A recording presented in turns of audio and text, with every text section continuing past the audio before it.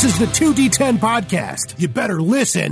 This is 2D10, but you know that because the intro just said it. Well, this week, I'm having a chat with another podcast host. His name's Terry Robinson. He is one of the hosts of Mage the Podcast. If you like Mage, or even if you don't, you should listen to that podcast. But first, listen to this one, because that's how things work. If you'd like more information about where to find this podcast, listen to the whole thing. And at the end, Terry will tell you about it.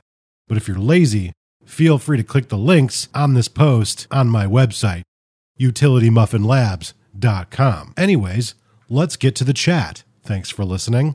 As far as like World of Darkness is concerned, there's kind of like some marquee folks in the podcast community. I consider you one. What brought you to Mage or the World of Darkness? How did that evolve into you going, I want to talk about this all the time? I guess the two things were, I stumbled upon World of Darkness in the way I think almost literally everyone did when they were in a comic book shop and they saw the Marvel cover of first or second edition Vampire the Masquerade. And I was tired of throwing money at Magic cards, so I decided to throw money at something completely different. I read through Vampire and it was cute. I am not a horror person, which is odd because I absolutely love the World of Darkness. Gothic horror is not a thing I really want to lean into. And that's something that's really built as I became an adult. Like, I don't want to talk about gritty urban fantasy. Like in my neighborhood, when I moved here, someone died from an opioid overdose every 6 hours. I don't need to make that shit gritty. Like, where do I go from there? Why would I spend my free time on that? I found Mage a bunch of years later. I saw the purple cover. I flipped it open. There was a short passage. It was at a Star Wars tournament, so I'd gotten over blowing all my money on Magic and started blowing all my money on Star Wars cards. Read through it and sat down and read the first 180 pages of the rulebook in a single night, which flash forward is a useful skill when you do book reviews.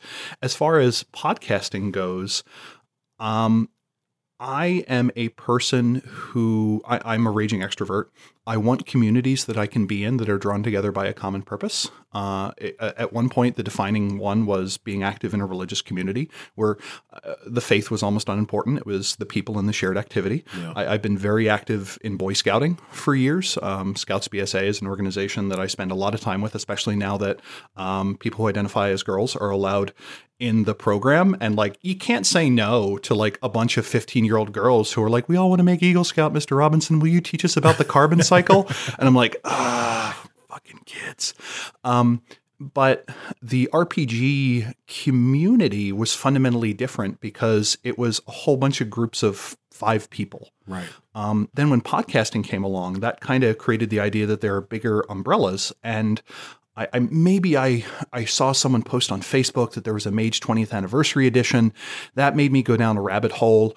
And I saw that Mage the Podcast existed. I listened to a bunch of the episodes and I said to myself, this is a new community I could possibly be a part of. Right. So I relentlessly spammed Joseph with messages to be like, I want to be on your podcast. I want to be on your podcast. I want to be on your podcast.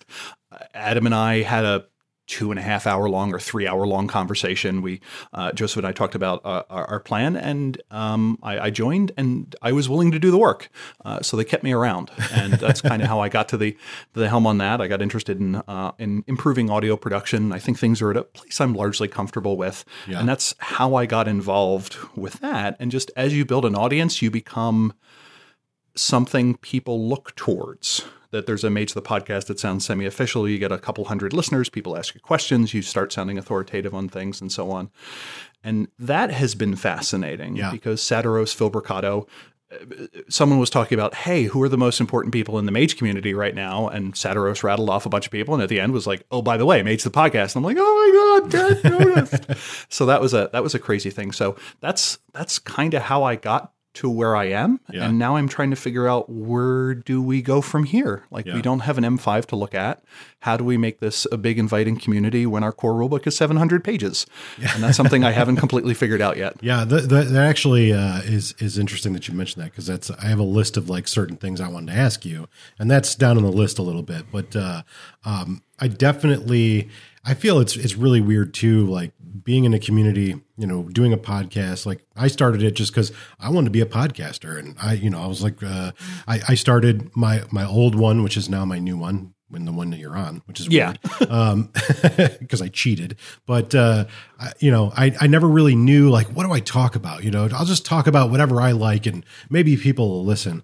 And then we kind of like brainstormed, and we were like, well, maybe we just talk about Vampire. Like, that's a thing we do. We look at all these books we got. Let's just do that. And then over time, people, I think we used to like have people that would listen to our podcast and they thought we worked for the company. And we're like, no, that's a mistake we made by not properly differentiating ourselves. But no, we're not. But, I'm glad that people find, as a podcaster, I'm glad that people are interested in what my thoughts are, or look to me to go, hey, what do you think about this? But it's also kind of weird. It's like mildly unsettling when you're like, hey, I just want you to have your own opinion on the topic.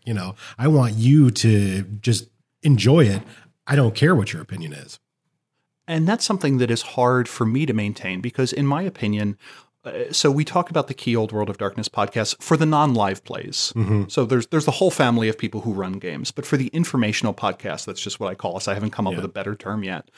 But you have Walking Away from Arcadia, you have Midnight Express, you had Tenebris, whatever it was before that kind of went away. And to me, there's a spectrum of critic to celebrant. Yeah. And that needs to add up to 100%. And Werewolf the Podcast, Josh loves the game, but has very harsh criticisms of it, of where Josh thinks the game needs to be in 2020.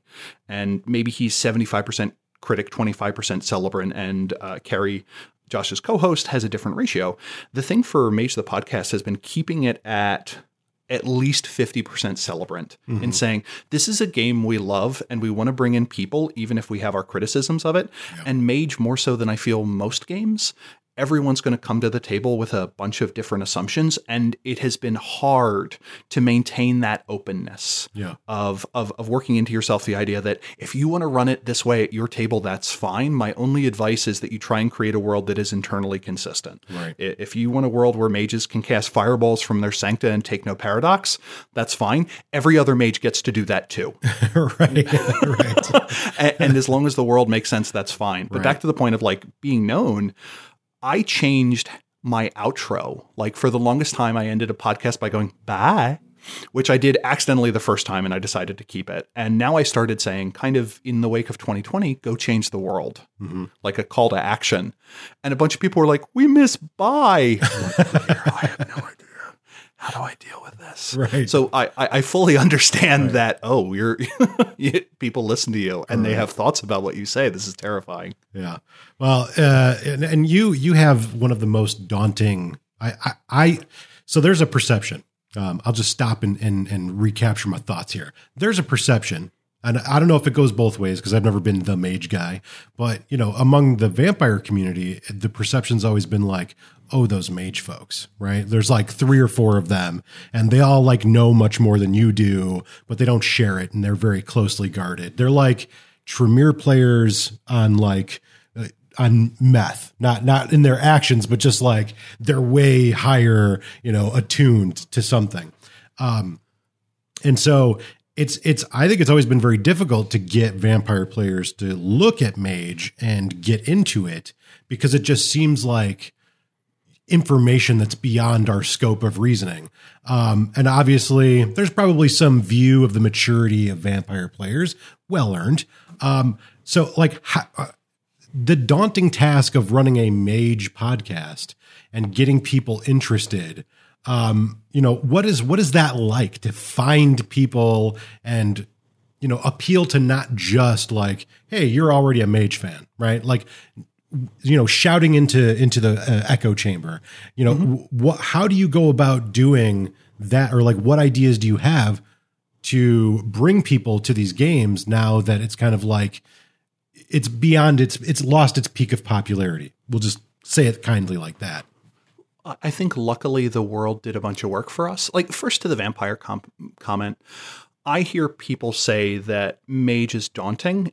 It is, but it's daunting for different reasons. You have to swallow the magic system. And once you've done that, you get mage. Right. There's nothing else. Vampire is very metaplot deep. There is this massive parallel history that mirrors mortal activities, like the War of Thorns or the Concordance of whatever is this separate time scan. And Tyler, who was previously known as Robin, is the Chilled of Blah-de-Blah. And you have the big joke, the Malkavian ritual or whatever to hide during the forming of the Camarilla or whatever. And it's this weird parallel history that has nothing to do with mortal history. Like periodically you'll be like, the Tzimisce had a field day during World War II, which is a sentence I never want to have to utter out loud in a game. Where Mage is a layer that is on top of human history. It is, how were the mages affected by the countercultural revolution? How were they affected by World War I? How were they affected by colonialism? And since the mage communities mirror the mortal communities, at least in 2nd, 3rd, and 4th edition, the meta plot, as it were, for Mage, to me, is quite small. The magey things that happen to magey people done by magey people is really short. The lore is huge because you're talking about literally all of human history and culture. And Mage cares about what happened in sub-Saharan Africa in 1270 in a way that most games don't, unless you're running your historical Libon game, which someone has run, sure. The system is also crunchy, but as in terms of what Mage offers, two things I think really modernity has helped us. One of the gates of entry for Mage was, so you're a mage, and you are a mage that gets to do magic because their culture is real and important. And the 20th century so far has been marked by people who were historically marginalized on a wider platform than they've ever gotten to before, raise their fist and say, we exist, our values are important, and our beliefs are something that should exist, and you should hear our stories.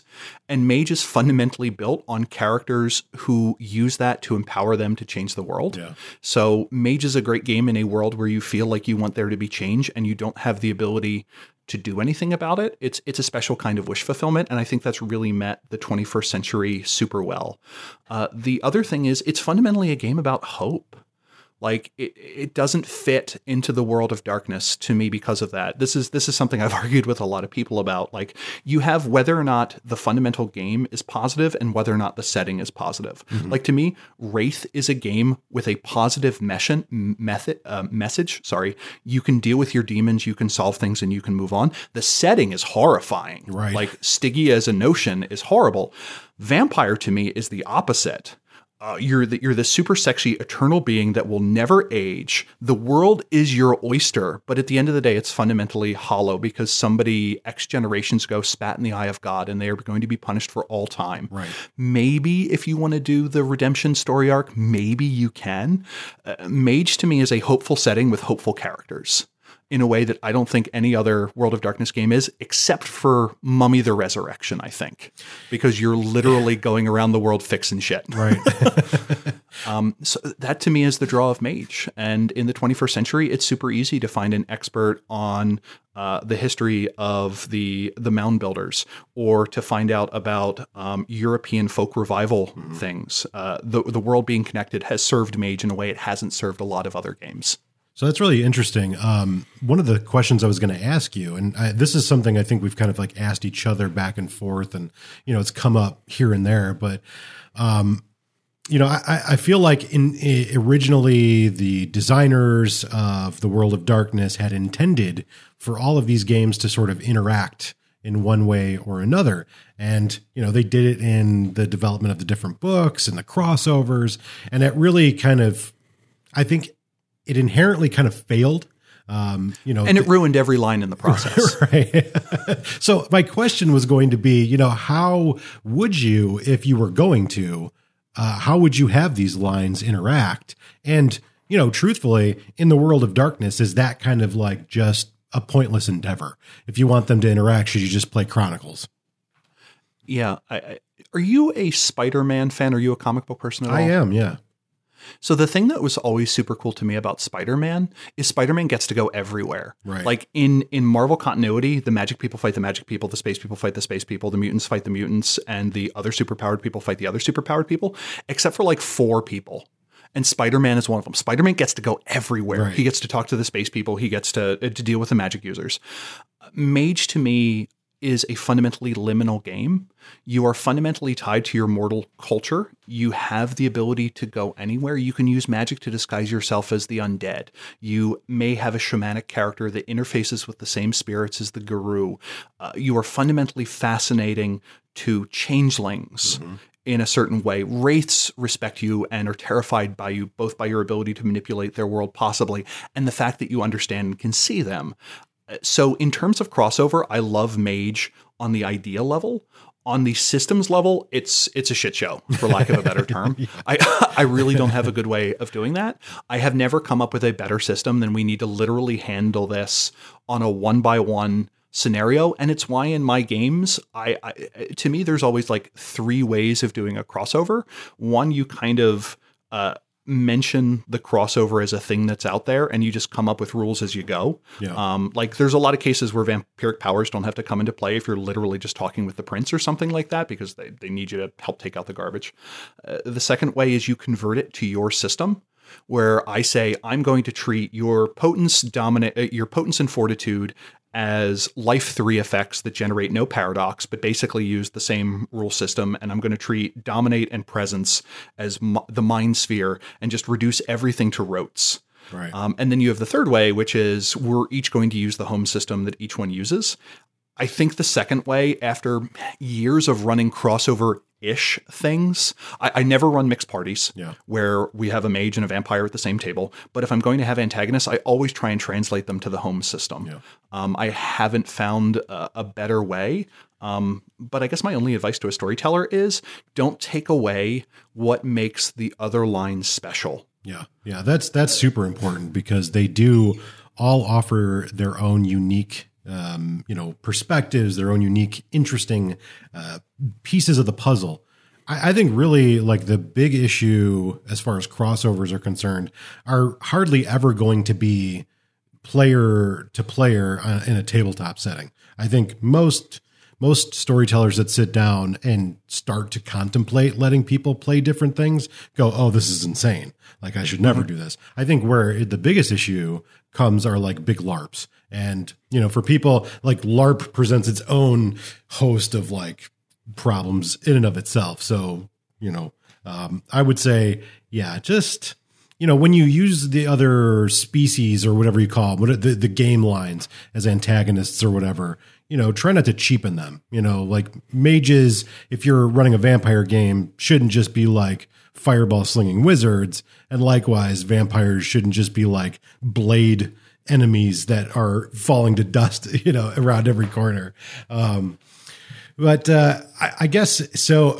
Another thing that I want to know, you'd mentioned briefly about like a 5th edition. What do you think is going to happen with Mage? If you asked me now to ask, if you said, Terry, here's $100, I want you to place a bet on where Mage 5th edition is in 2023, it doesn't exist. It is still not out. The sense I get is Paradox wants to deal with properties that lend themselves easily to line extensions, whether that be games of some sort. And the whole point of Mage being freeform is it's super hard to do that. Now, if you were to say, hey, Terry, make a Mage the Ascension computer game, do I think I could come up with a bunch? Oh, yeah. It wouldn't be a first-person shooter, though. Right. Or a third-person storytelling game like that. It could be something where you are sorcerers or acolytes, or it could be a storytelling game. It would be much closer to maybe the Walking Dead Telltale games, or alternatively, it could be a strategic game, or a theater game where you represent the head of a chantry that is deploying resources to win your area in the Ascension War. And it almost becomes like Command and Conquer, but with mages. There are games that have done procedural systems, but as for the core book, I am not saying anything until Werewolf 5th edition comes out. One data point to me is not nearly enough. There was a V5 came out. One of the things about me is I hate vampire tongue in cheek. I hate it because it's the popular girl in school. I fully recognize it's a beautiful game that a lot of people love and have gotten a lot of value. I'm just not a huge fan of it personally. Like the core themes don't sing to me.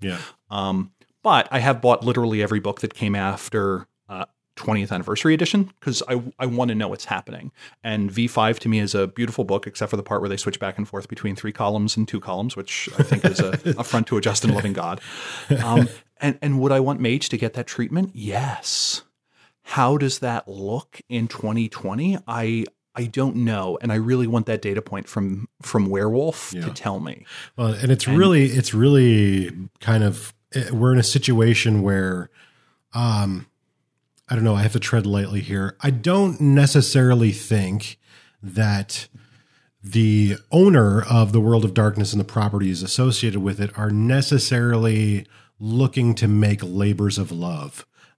In the same way that maybe like an original White Wolf would. I think that how the properties have kind of changed hands have really put them in the realm of how can, like, obviously it's a business. How can you make money off of it? But like almost solely, like, how can we repurpose this? How can we sell it? And, you know, it's a business. I totally get it. But at the same time, I think that it will be at the detriment of more obsessive fan bases. And I don't know that that's necessarily a good thing. And I am entirely fine with that. Like, it would be great if there was something to enliven the line. But in the meantime, like, Technocracy Reloaded made more money than Cult of the Blood Gods on Kickstarter. As I am fond of saying, their Mage players have fewer dots in herd, but we have more dots in resources. If you look on our Facebook group, like, I say this tongue in cheek, and I love our Facebook group, but like, you look at the vampire, and it's like a lot of people with fangs and like the things you put on your eyes to make them look different, like cosmetic contact lenses. Yeah. And if you look at the Mage group, it's just Northern European programmers. So it is a fundamentally different group. And I love them because I am an actuary. I am the world's whitest man. So I get that. But also, like, to your point, Far Cry 5 made $310 million in like its opening week or something like that. If Bloodlines does anything close to that, that will literally make more money than literally every White Wolf book ever published combined. Right. So I totally get wanting to build up properties that create blockbuster games.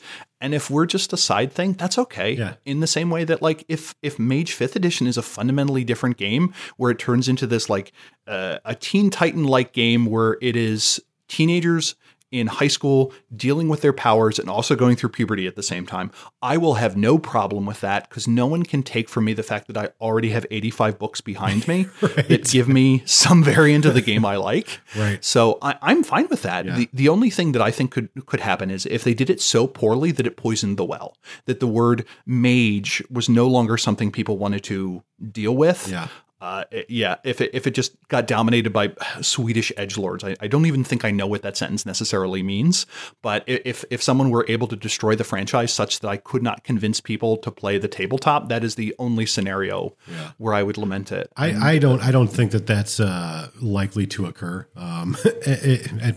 Maybe I'm speaking too soon, considering like the last couple of years. But you know, with all the nonsense that like happened around, you know, White Wolf and Vampires 5th edition, and the fact that there's still someone trying to create stuff for that property, and there's all these video games that have been announced, and I think we'll all be okay. I think the draw to profit is probably bigger than the concern about the little offenses that have happened. So yeah, I think in that regard, you know, eventually there will be something for Mage, and I doubt anyone will ruin it. Yeah, at minimum, if someone did a Mage condensed, if someone did the V5 treatment where we took what was a big sprawling collection of books and kind of trimmed it down, I think that would be great. One of my projects, if I were ever like hit by a bus and had to recover and I only had like my 2 pointer fingers for 2 or 3 weeks, would be to try and make that, to take my 700-page book and reduce it to something that was 250 pages or fewer in a 6x9 format, or 200 pages or fewer in an 8x10 format. Like, I was asked to participate in a live play for OPPCon for one of the Aeon Trinity games. And I remember getting the book originally. I'm like, this is a 6x9 book. This is stupid. This is too small. I can't believe I paid $45 for it. And then someone's like, hey, Terry, you need to play this game on Thursday. It is Tuesday. I'm like, shit. And I sat down and I powered through the book and it was clean and the art was great. And I'm like, oh my God, thank God this book is so small and easy to get to. Yeah. So I certainly appreciate that. And I hope that is something the community can figure out without it being, these are 13 pages of home rules we use to make the system make more sense. Like anytime your solution is like a Google Doc with a whole bunch of comments on what Jim does at his table, I think you've lost the fight for new players. That's the interesting thing too. It's like, tabletop role-playing games are not like, they're becoming more kind of like mainstream, especially with like actual plays and stuff. Mm-hmm. But I wouldn't necessarily consider them mainstream. Like I think it's very hard to get people to use their imagination in that regard. However, yes, I do believe that, while it can be very intimidating to just sit down, and crack a book and start role playing, I do personally believe that actual plays have drawn a lot of people to the table that I don't think there have been too many other things like it in the past that have done as good a job of bringing new players. Yeah, it's to me, I am hoping it is a two-step process where you have LA by Night that makes people learn about the game, and then you have Gehenna Gaming running 60 one-shots at a convention, so literally 300 people get to try the game. Right. I do wish the publishers did more to support that second half. Yeah. Like Gen Con was this past weekend, and there were 70 billion games or something like that. Yeah. I'm only exaggerating slightly. I mean, I was there in Meat Space last year. There were over 80,000 people. And over, 270,000 games were played.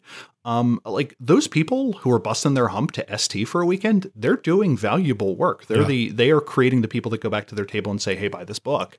I wish there were that other half of it. I wish companies were better at that. So not to pee on what anyone else is doing, but I do think we need to elevate the people who are willing to do rapid fire storytelling for something like that. And I guess my big concern is I am a member of an opera company because I'm what's technically known as a dork. And John Philip Sousa lamented recording technology because when John Philip Sousa was writing John Philip Sousa's John Philip Sousa music, every community had a band. And if you wanted to hear music and participate in music, you had to learn how to pick up an instrument and play, or you had to be resigned to watching it in like a hot, stuffy theater 2 times a year or something like that. So every community had a band. And then it got professionalized and we listened to the recordings of the best bands and people stopped picking up instruments. Mind you, they had other things to do.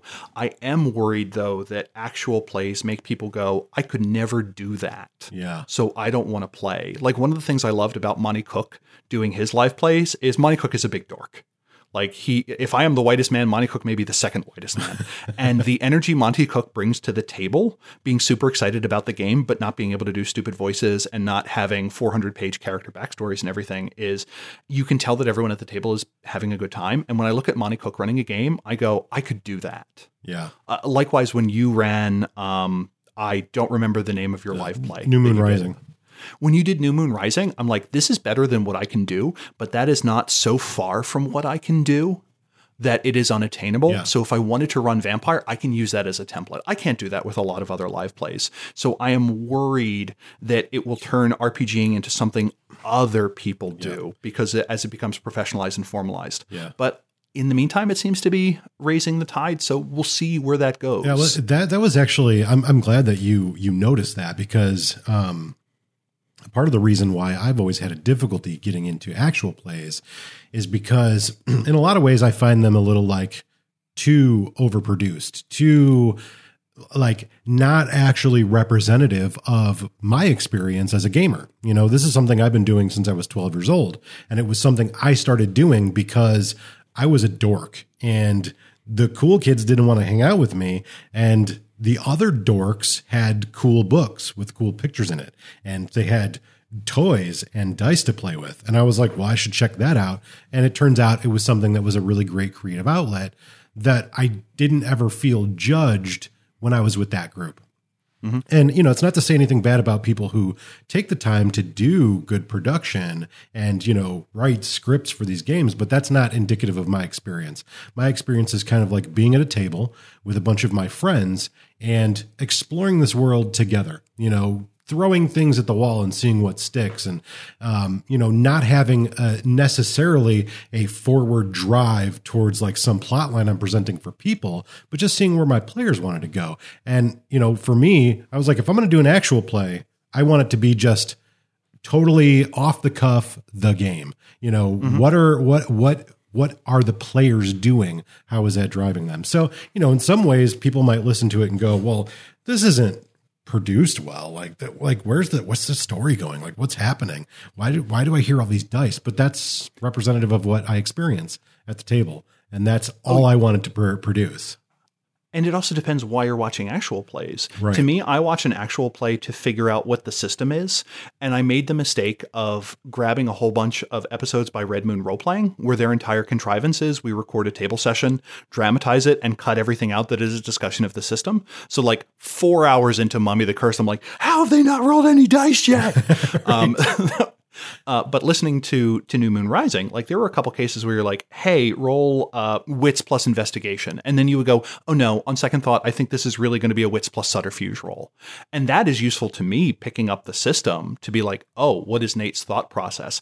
And I think those things are super useful. But that to me is something that is useful to the storyteller, which almost by necessity, there will be fewer of those where maybe LA by Night gets players interested. I feel like it's one of those things where companies don't quite recognize the importance of the storyteller in this. And it depends on what their audience is. And it's one of those things where, like, to some extent, if 200,000 copies of your book gets sold and no one ever plays it, is that fundamentally different than 200,000 copies of your book being sold and that creating 200,000 play groups totaling 1 million people? If it results in the same sales, do companies really care about the difference? Again, assuming it sold the same number of copies. And that's something I wrestle with sometimes. Yeah, I think you touch on an interesting point about the attracting storytellers. And I think maybe there's been a little bit of trickery on my part unintentionally over the last couple of years. And that is, more than attracting players to the game, I want to attract people to run these games. Now, both of us know running a game is a huge responsibility because you have to be the person who knows everything top to bottom, or the person who can pretend to know everything from top to bottom. And I think that that's like an important skill that is totally waxed over. No one ever, you know, points a light on that. But I think it's super important to show people like it's not as intimidating as you might think. And I was a victim to that for years, where I was like, I'm good enough to play. You know, I could play Vampire all day long, but man, I can't storytell this game. I can't run this game. It's just too complex for me. And, you know, maybe that was just me, you know, having no self-confidence, but like now that I've been doing it so long, my goal is to, as a podcaster, is to go, no, you totally can. And you shouldn't let this game intimidate you, because it's all just about having fun and getting whatever nonsensical stories in your head out to your players, because they're not going to know the difference. They're just going to know that they did some cool stuff and it didn't seem like you were going out of your way to screw them.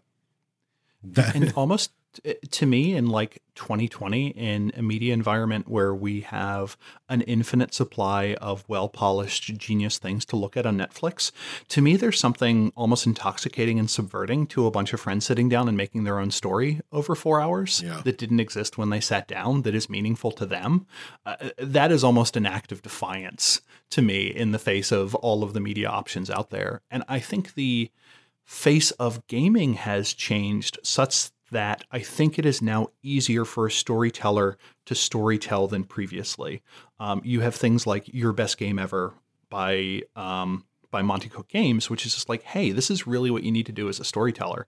And then there are games where it shows you that it is not the role of the storyteller to have a perfect world already built in their head that the players are running through, but to facilitate the process of figuring out what the table wants to do and then provide grist for that mill.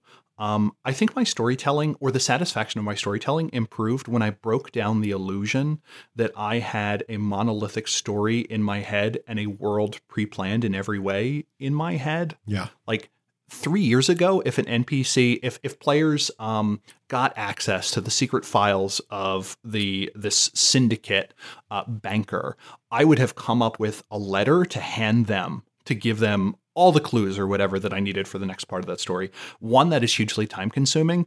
Two, the players may not actually get what they want out of it. And if you're one of those STs that has the cycles or does that, to me, that is a love letter to the game and your players. And thank you for doing it.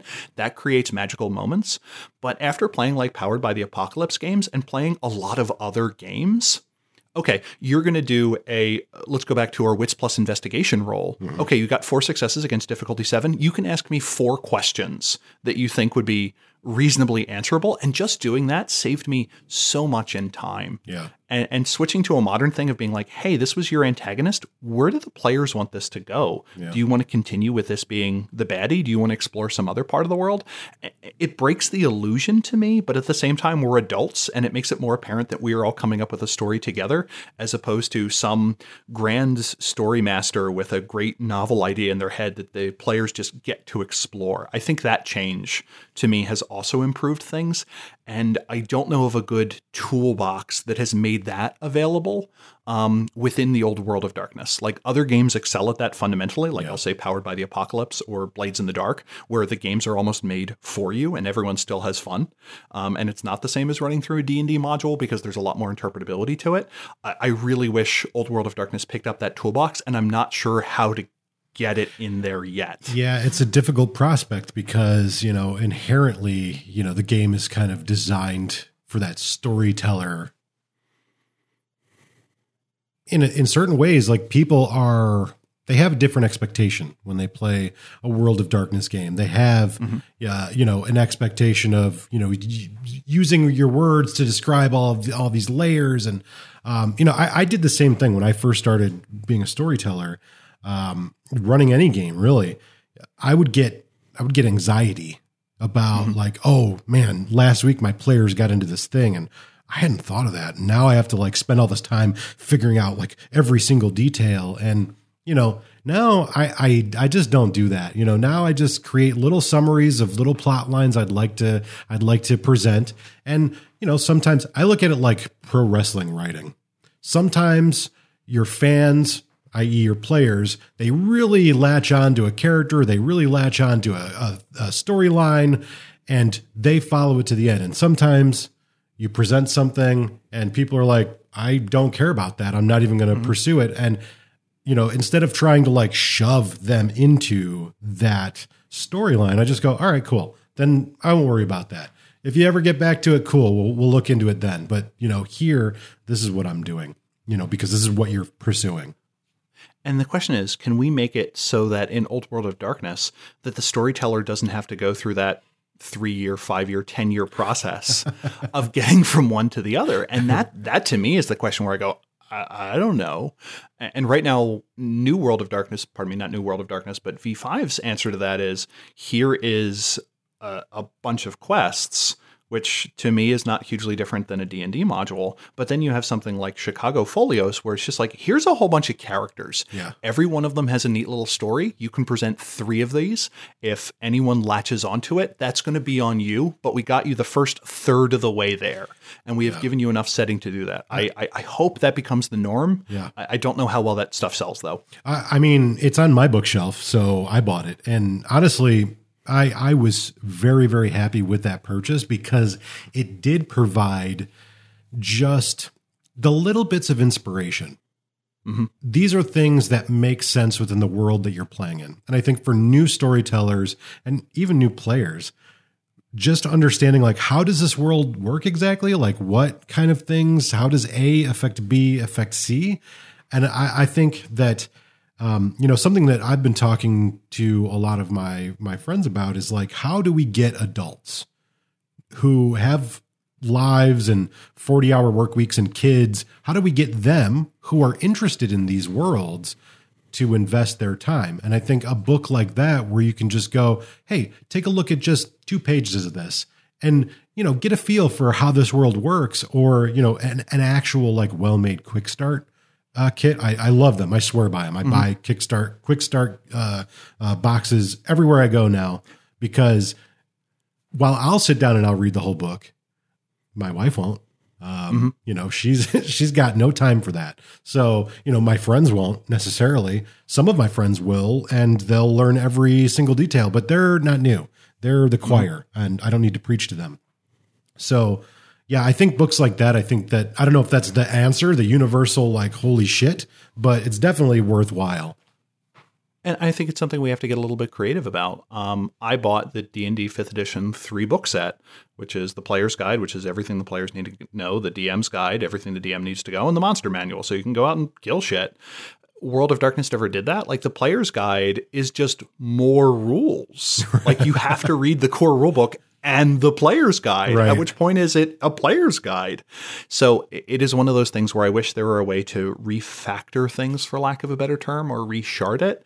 And maybe the game doesn't lend itself well to that. I don't know. Like, when I picked up a Powered by the Apocalypse game or Blades in the Dark, for an example, the portion the players have to read is like 40 to 60 pages. And I never want to ask a player to read more than 100 pages. That's like asking them to get a tooth pulled.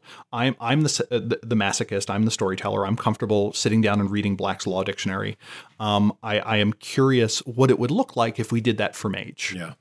Well, and I think that we kind of, as fans, as like the hardcore nerd fans, that are also podcasters, I think we kind of like occupy that weird space for a lot of these gaming companies where, like, I want to present material where players go, oh, now I don't have to go read 100 pages to know, who the hell is Kane and why does it pertain to me? What is the, what tribe of werewolves is that? And where did they oh, by the way, when you decide you're going to play this game, this Werewolf the Apocalypse game, take a look at this bookshelf. You're going to need 50 of these books. Like, that's crazy. Nobody wants that. And I think that's actually a weird place where Mage shines, because we have traditions, but the orphans and the crafts are not, they are looked down upon from the traditions. And since all of 2nd edition was largely from the traditions point of view, but like Vampire, you don't really have that choice. You have to be familiar with some of the clans. Mage has the terrifying option that you can just pick something else. If you want to be a Dresden-like character, that's fine. If you want to be a Harry Potter-like character, that is fine. And that is also hard because the game is now demanding you bring that idea to the table, and Mage doesn't have good recommendations for that. There is no book of paradigms that you can go through. It gives you the traditions. It gives you a few other options. And that is another place where just, here is a book of 2-page spreads of things you could be, and it is nothing like that. Take it to the can with you, flip through, tell me 2 things that look cool to you, we'll mash them together, boom, that'll be your character. And that is something Mage can do that no other game gets to do, because there's no good way to be a Toreador La Sombra. Right. Like, they're 2 different things. Right. You don't get to cross those. You can't add that peanut butter to that fudge. Mage lets you combine everything. You have to bring your own, though, and sometimes it's not peanut butter and fudge. It's orange juice and vanilla ice cream, or tuna fish, tuna fish and brandy. Yeah, 2 things I like separately, but I don't want to bring them together. So Mage is like my secret desire to play. I've told you this before. So I'm going to harass you. I would like to play in a game with you. You don't have to make any promises. I mean, this can be any time. It could be never. All I heard you say is, Terry, I want to record a one-shot of the con game that you do, and you're going to bring some friends to the table, and we're going to play some effing Mage. Yeah. That sounds legit. That sounds legit. Done. So give me 3.5 hours, and we can do this. I will. I'll work on my surroundings here and see what I can come up with. What's your favorite Mage book? Oh dear, hold on. The squeaky noise you're going to hear is my chair as I turn around to look at all my Mage books. So there's a couple ways to answer this question. One would be, if my house were on fire and I had to grab one thing and run with it, what would it be? And the answer would be the Mage of the Ascension Tarot, because that was the most expensive thing that I have. When my girlfriend saw that, she's like, how much was that? I'm like, I prefer to think that this was $1.25 per card. Oh, And she's like, oh. did I ever tell you that was like when I was in my adolescent in my World of Darkness gaming. That was one of the first things I ever purchased because I was like, I don't know what mage is, but this looks cool, and I know what vampire is, so it's got to be related. And yeah, I lost the deck, and I have no clue what happened to it, where it went, and now it's one of my biggest regrets. Yeah, I let an associate of mine borrow all of my D&D second edition books. I had an almost complete set of everything from Planescape, which I'm now trying to reassemble after it turns out that person made a whole bunch of bad choices, and I'd rather not interface with that person. And I just broke about $1,000 in terms, and I'm about halfway done getting all of those things back. So I too know the pain of supplements and games lost. But as far as favorite books, can I cheat and give you more than one? Yeah, because I'm going to ask you your least favorite as well. So my favorite in terms of just one of the regular books is probably the tradition book Euthanatos. I love the Euthanatos as a tradition, or the Euthanatoi. They are the group in the game that believes that the cycle of creation, of things being born, living, and dying, and then being remade, must be maintained. There are certain things out there that resist that natural flow of rebirth, and they are here to make sure that that river of life goes undammed. And they have a particular disdain for vampires. How about that? But that book was beautiful in how it portrayed people who do what they consider to be necessary work. And it is a group that coalesces all the people in the cultures that did the necessary things that no one else wanted to do. They were the people that knew the funerary rites. They were the people that disposed of the dead. Those are the people that went out and starved for 6 days by a cliffside so they could get the vision of the future that would allow their tribe or community to make the appropriate decisions to get through winter and to make the choice of what do we reap and what do we sow. It was beautifully written. It is done in an epistolary form, following the actions of an apprentice who is asked to watch this trial of this young girl that was taken in by Vormos, Grand Harvester of Souls, which is kind of like Mage's big bad in terms of what that character does in the setting, and is seeing this scared little girl being accused of basically committing genocide, and how every tradition viewed that. And the people within this group saying, hey, how do we deal with our own? In addition to that, it had a really cool appendix with a whole bunch of weird-ass weapons from around the world. So, like, it gave me the crunch I wanted, and it gave me the beautiful setting that Mage, to me, absolutely excels at. It is both very human and a little bit out there at the same time. And it was overall well-written. is this the first edition of the book? First edition. Okay. Yep. Yeah, with the, like the foil covers. Yep. The Michael Kaluta series, where it just shows a person wielding a corona of bones or something around. In terms of other books, The Fragile Path.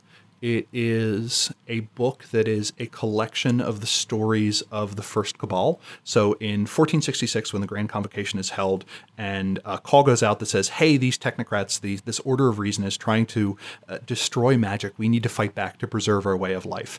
And within Sorcerer's Crusade, which was kind of a spin-off line, there is that interesting question of, should we let magic die off? Maybe that could be a good thing if we do this well and give everyone the tools to prosper.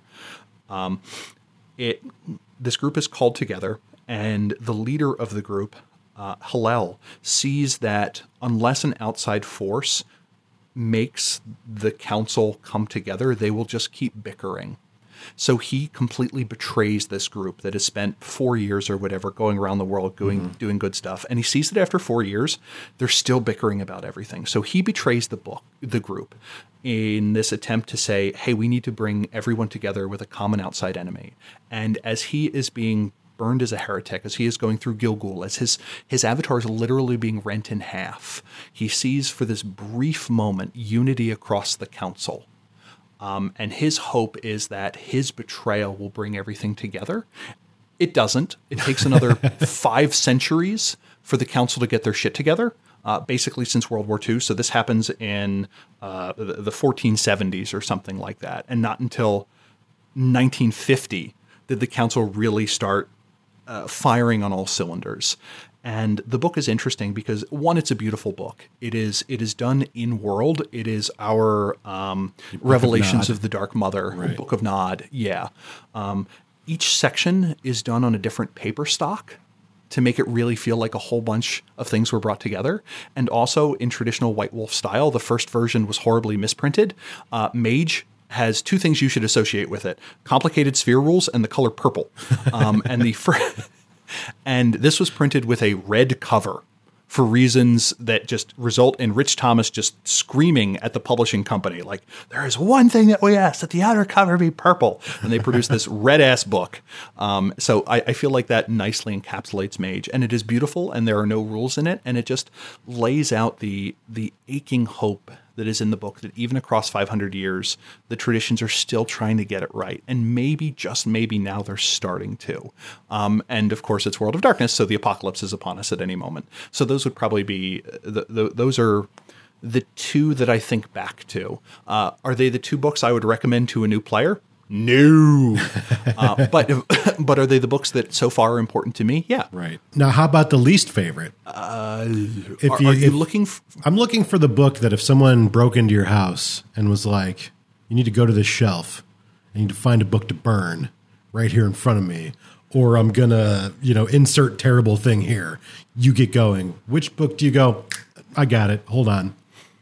So this, again, I'm going to cheat in my answer in that I often buy books in lots. So there are certain books that I accidentally have like 4 copies of. So I would probably throw one of those. In fact, I think you got one of my copies of Heresy of the Way for Kindred of the East, because there was a brief period of time where I forgot I had gotten a copy via eBay, Amazon, Abe Books or ABE Books, as well as Half Price Books. So I briefly had 4 copies of it.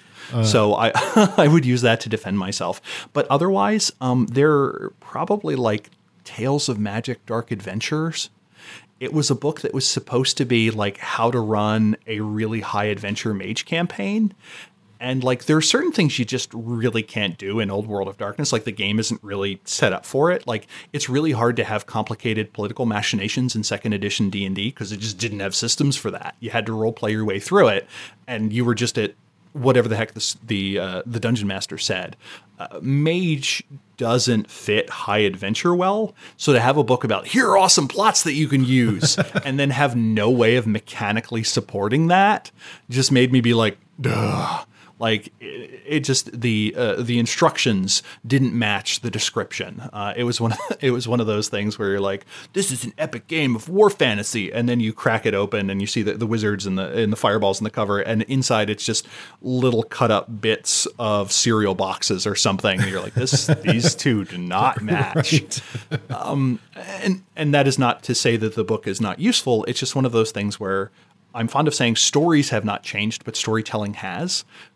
As an industry, role-playing games have figured out new ways to get players to play a certain type of game, and Mage just wasn't there yet. Yeah. So that would probably be my go-to of, oh no, a horrible accident has happened and I lost this, which would still be an accident to me because as a completist, I would immediately have to go out and buy another copy. I would be muttering angrily the whole time. I was going to ask you if you had like lists or spreadsheets. Certainly. So I think I'm, with the exception of Vampire, I'm 7 books away from all of Old World of Darkness. That's extensive. Yeah. I'm clearly not there. And there are certain exceptions I've made. Like, for instance, I'm fine with print on demand. Yeah. So Kithbook knockers or issue, I'm not going to pay $50 for. I will pay $17 to get the PDF plus print on demand. I think Lightning Source just has a box with my name on it, and every month they just fill it and send it to me, which has been pretty great. And I'm also fine if something is part of a compilation. Like for Werewolf, I just have the Werewolf Chronicles or whatever that is, or like the Rage Across the World. Yeah. I feel no urge to get all the supplements. Mage is a different story. That is one where I need every copy of everything because I'm the Mage guy. And the current thing I'm trying to finish off are the the lick and stick temporary tattoos that came out in the late 90s. I have all of them but Dreamspeaker. So if you happen to have a sheet of Dreamspeaker lick and stick temporary tattoos, come join us. Discord.me/Mades the Podcast or @Mades the Podcast on Twitter. I will be glad to give you $12 for them or whatever. Yeah, I was definitely in that like collect them all mode. You know, for obvious reasons. You know, we were doing book by book reviews. You know, that podcast is still doing them. I'm not a participant in that anymore, and I'm pretty sure that my significant other is quite happy that that's the case because now I don't feel obligated to own a physical copy of every book. And so now, you know, I'm back in kind of like the mode of I'm only going to get a book if I feel like it's necessary for my game. Whereas before I was very much like, I need to get every book. I need to own a copy of all of them. You know, I'm happy. I have a complete set of every Dark Ages book. That's my claim to fame now. I got every one of them. I have all of the Kindred of the East books, and I'll definitely read them. Are you saying that aspirationally? Yes. Yeah. My goal is to read them. I have not. But now I'm like you though. If I want a book for my collection, I want it for its function. And I hate reading PDFs. So, you know, I have that problem. I got to have a physical book to read. Otherwise I fall asleep. And, I have like 5 different checklists because what would happen is my memory is just garbage. And I would go to, you know, your half price books or, you know, whatever, any kind of like reseller. And I'd be like, oh, I need a copy of that. And I'd take it home and I'd be like, I already have 2, you know, just my brain would be like, I love that book. I should get it. And then I already have it. I had to like make concessions and start keeping PDFs of my list of books that I have, so I didn't buy multiple copies. The weird compromise I made, I know a lot of people have like their personal copy and then they'll have like a beater copy for the table. I went the direction of learning bookbinding so I could repair them as they went, where I'm like, I have no problem buying the entirety of Orpheus, but buy a second copy of a book that I use constantly that is being mauled by my players? No, what kind of dollar foolish person do you take me for? I'll learn the lost art of bookbinding. So when people are like, boo-hoo, print on demand is crap, I'm like, I'll show you how to fix it, buddy. Not a lot of people have taken me up on that offer yet, so but I fully understand that. And to me, there's something nice about having the book, especially if it's hardback. I'm a sucker for anything that's available in hardback. There is something real about holding that tome to me that is almost intoxicating. And again, this is World of Darkness books are something I picked up in my teens, and we have a special bond with our teenage years that we can never repeat anywhere else. So part of it for me was my version of nostalgia, of buying the books I never could as a kid or something like that. But can I still use that excuse when something is a 20th anniversary edition and it's print on demand and it was never available in 1997? Probably not. Do I still use that excuse? Yes. Please don't second guess it or my therapist will yell at me. Right. I actually, usually if I really enjoy a game, I'll buy 2 copies of the rule book, one for me and then one for the table. You know, I feel like if I'm going to run a game, I have like somewhat of an obligation to at least present material for my players. And I definitely need one for me. So, you know, with Vampire the Masquerade, we've got 2 books. We've got 2 copies of Orpheus. We've got, you know, I actually only have 1 werewolf book because that was like one of the last big books I was willing to spend money on. But, you know, we've got 2 V5 books. So, you know, like for me, if I'm going to run Shadowrun, I better have a copy for the players because I'm going to need those rules too. I definitely have to curtail my book collecting for the time being just based on space alone. Yeah, it's something I have a budget item for it, which people are like, oh, you have self-control. I'm like, no, this is the only reason I have self-control because there's a book budget I can't exceed. Right. So although whenever I sell something on the Storyteller Vault, to me, that's like, free money that I can spend on yet more books.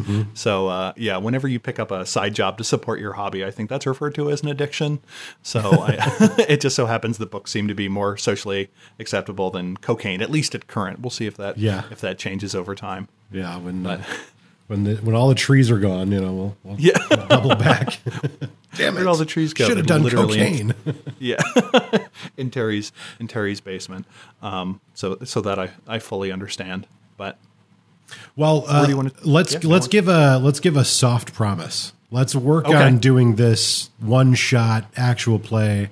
How many people do you want? I would prefer 4. I think 4 is my magic number. 3 or 4. Okay. I ran a bunch of games at Gen Con this weekend, and 5 is where I feel like players don't get enough of the spotlight that you start losing them, at least for me. And Mage is very much a game where players generally get to go one at a time. It doesn't have a lot of good mechanics that everyone always has something to do or to plan their next move or has to consult a table to figure out what their spell does or something like that. So I think 3 or 4 is kind of my magic number. And I am fine if people have no prior experience with Mage or World of Darkness. I have a whole bunch of pre-gens that I can offer you. I came up with 8 of those. Just pick off the list and we can go from there. So I wanted to do a bunch of introductory things on this is how you play Mage. Right. Every other game has that except for seemingly Mage. And I'm like, hey, I am white and no bounds. So I'm like, of course I can do that if I just figure out how. So that is something I'm in the middle of. I don't know if I want to throw myself at the slings and daggers of YouTube and be like, who's this fat guy telling me how to play Mage? Look at his bald spot. So like I need to be able to deal with 8th graders, to quote John Mulaney. Yeah. They make fun of you in a way that is especially harmful. And when I got to play Kids on Bikes this weekend, it was an hour and a half of people emotionally kneecapping each other in only a way that early teens can do. So I certainly appreciate that. And that also goes in my tomorrow project list. I'm very interested to know who that guest is, and I have 2 guesses, but I'm actually not confident in either of them. So yeah. Anyways, we'll move on from that. Yeah, talking on a microphone, maintaining your train of thought is very difficult, and if you decide I'm going to make a podcast and I'm going to make sure to edit out every there's a padded cell waiting for you somewhere. I am one of those people. I find it strangely meditative. It's one of those things where after a while you learn to know what it looks like in the waveform. Yeah. The only problem are words that sound like that you periodically edit out. Like if I ever do an episode on how to add steakums to your game, that will prove to be very complicated for me. Why'd you do an entire episode on adding steak to your game?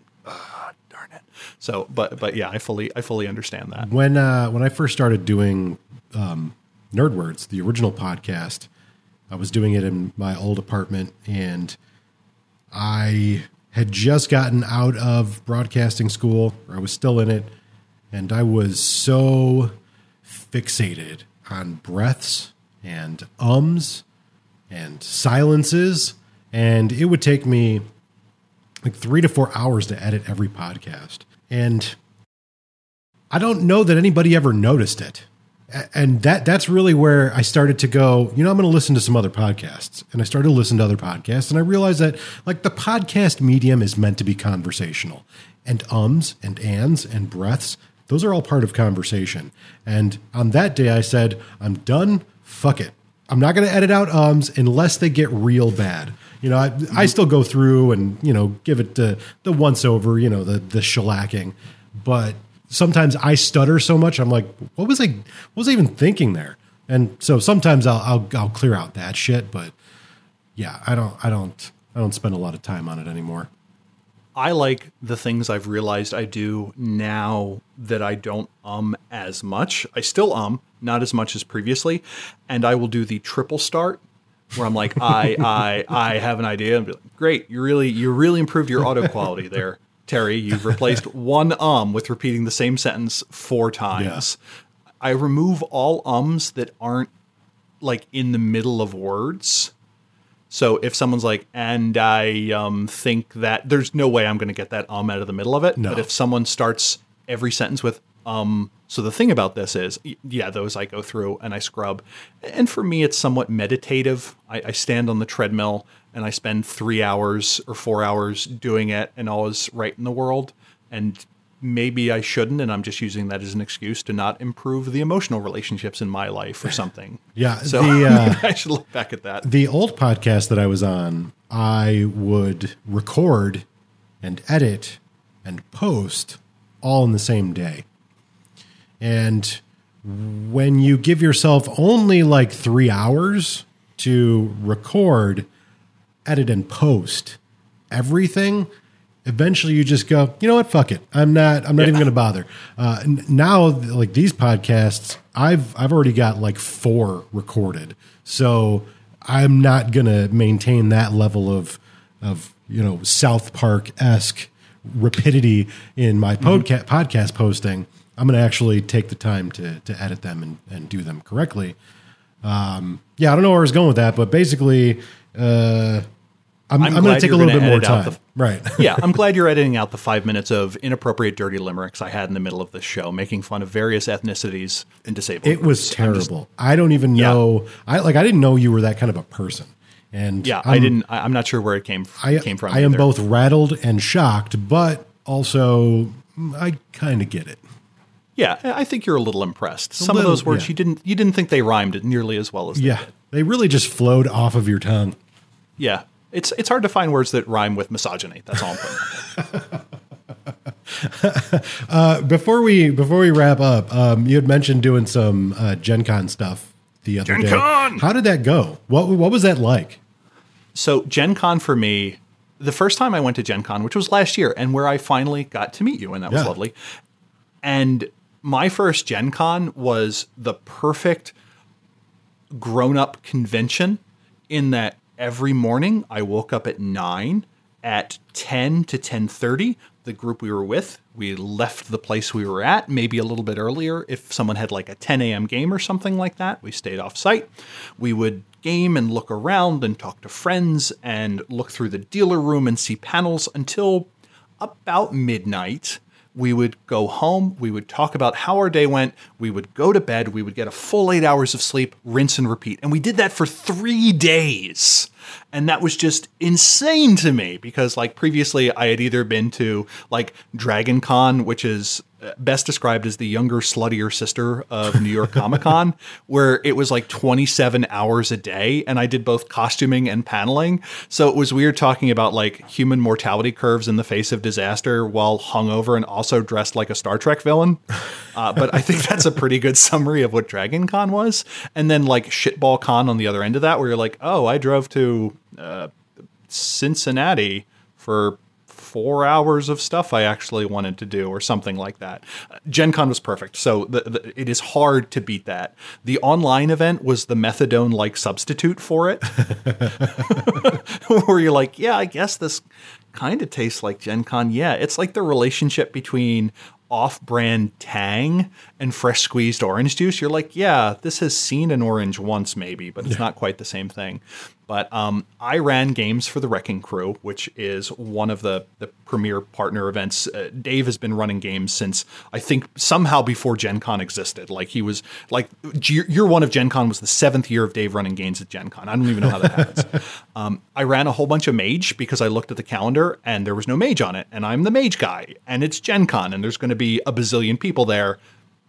8 of them should get to try Mage. Right, 1/10,000th should be able to try my weird little ugly baby of a game. It's pretty to me, and that's the important part. So I ran a few sessions of Mage, and it worked super well because I just ran on Thursday and Friday, and then Saturday and Sunday I played. I got to try Masks, which is a Powered by the Apocalypse Teen Titans superhero game. I got to try Kids on Bikes, which, as I described before, I didn't even know there was a system to it by the time we were done. Again, it was just 90 minutes of kids being cruel to one another, which I had a lot of fun with. And then I got to try Pasión de las Pasiones, which is a Powered by the Apocalypse game where you are a character in a telenovela.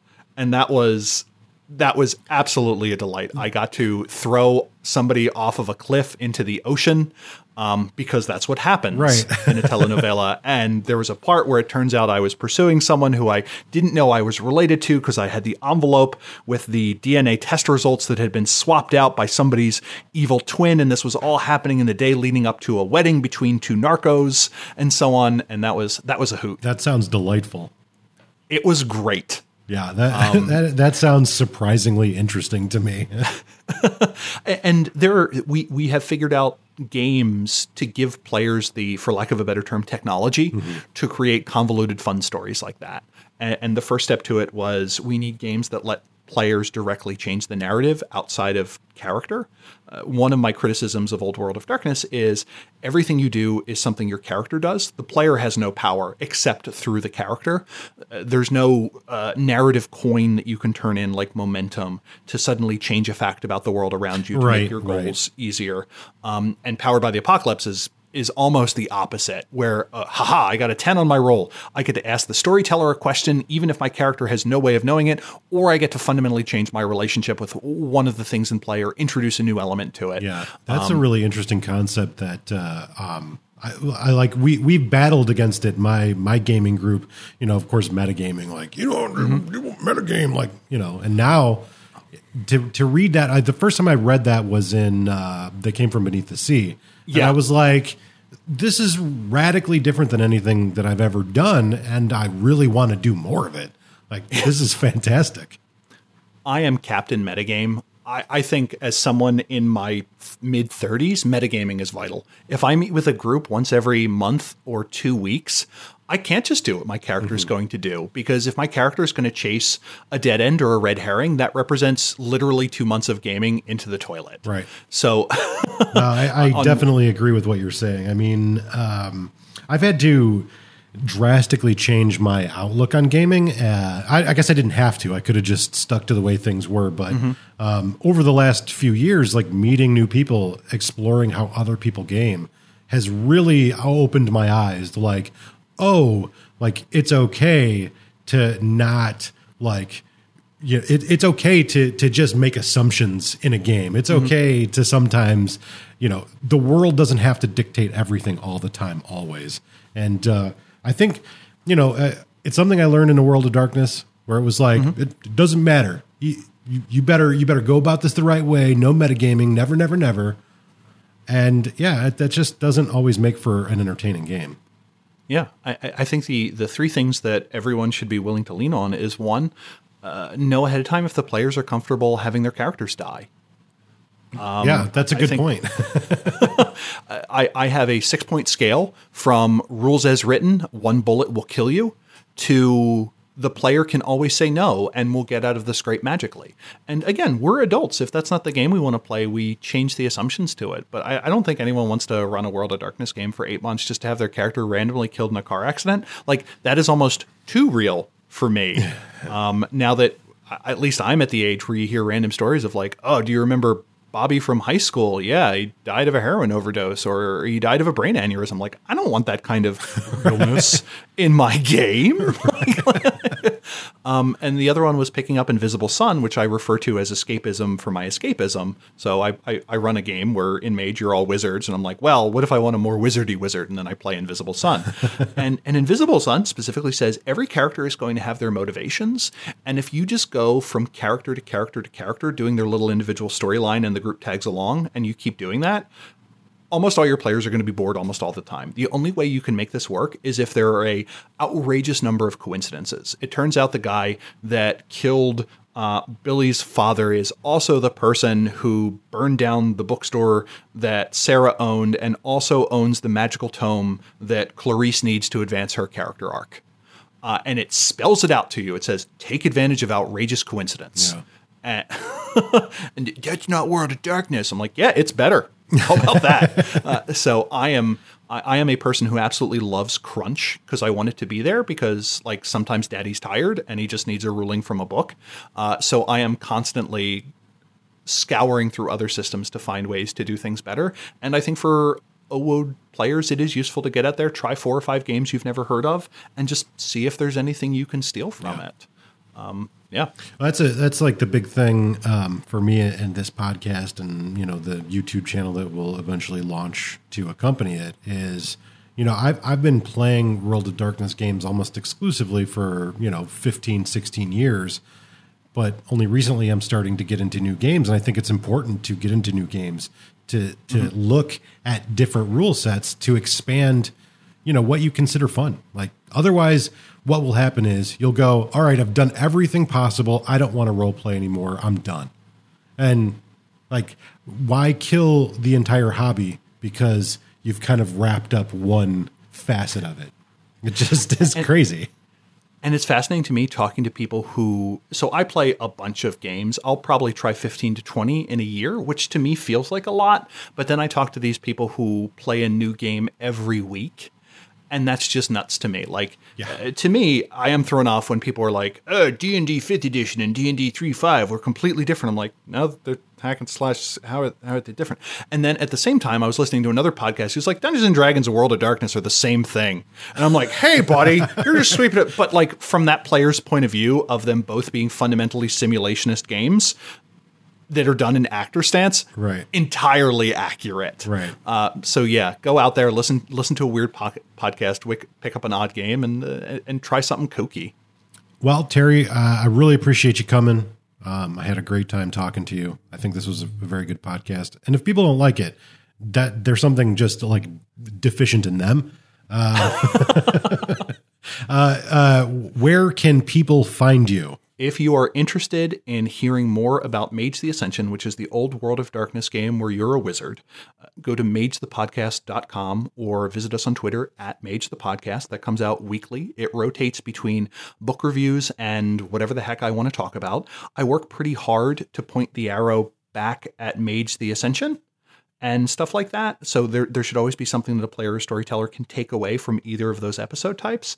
And I'd like to think some of the content is relatively generic and easily applicable to all of Old World of Darkness. We have over 100 episodes at this. Hopefully you'll find something that you like. The first 10 or 15 episodes were a little bit crunchy while we were figuring out sound quality and stuff, but otherwise, I think there's a bunch of good stuff there. I also do an Exalted podcast now because I have no self-control, called Systematic Understanding of Everything. That's at exaltcast.com. I do that with Chaz Kellner and Monica Specca, who are a writer and developer for Exalted 3rd Edition, and that is strictly a podcast. It's going to be a limited run series where we just explain the world of Exalted, and who better to do it with than writers for it. Me personally, I'm a property casualty reinsurance actuary, so if you're terribly curious about my professional work, you can find me on LinkedIn, but otherwise, at Terry Robinson on Twitter is probably the best way to do it. I've done a bunch of publications on the Storyteller Vault, how to use Fiasco to improve Mage. One of the projects I want to talk to Nate about is doing a similar thing for Vampire, which is basically you roll a bunch of things and you randomly generate a plot. And for Mage, it sold super well. And this is the idea that I wanted to talk to you about a while ago. Mm-hmm. But now that it's literally on your podcast, I feel I can bring it up. So take that. That's totally fair. Yeah. And that's largely me. We operate a hop in Discord. If you're also curious there, discord.me/Mage the podcast. And I think that covers just about everything. Cool. And thank you for having me. Absolutely. This is where the podcast ends. Thanks for listening to the 2D10 podcast. If you liked what you heard, check us out on social media. We're on Facebook, Instagram, and Twitter. Check out our YouTube channel, TWO_DTEN. Don't forget to spell it, you dum-dum.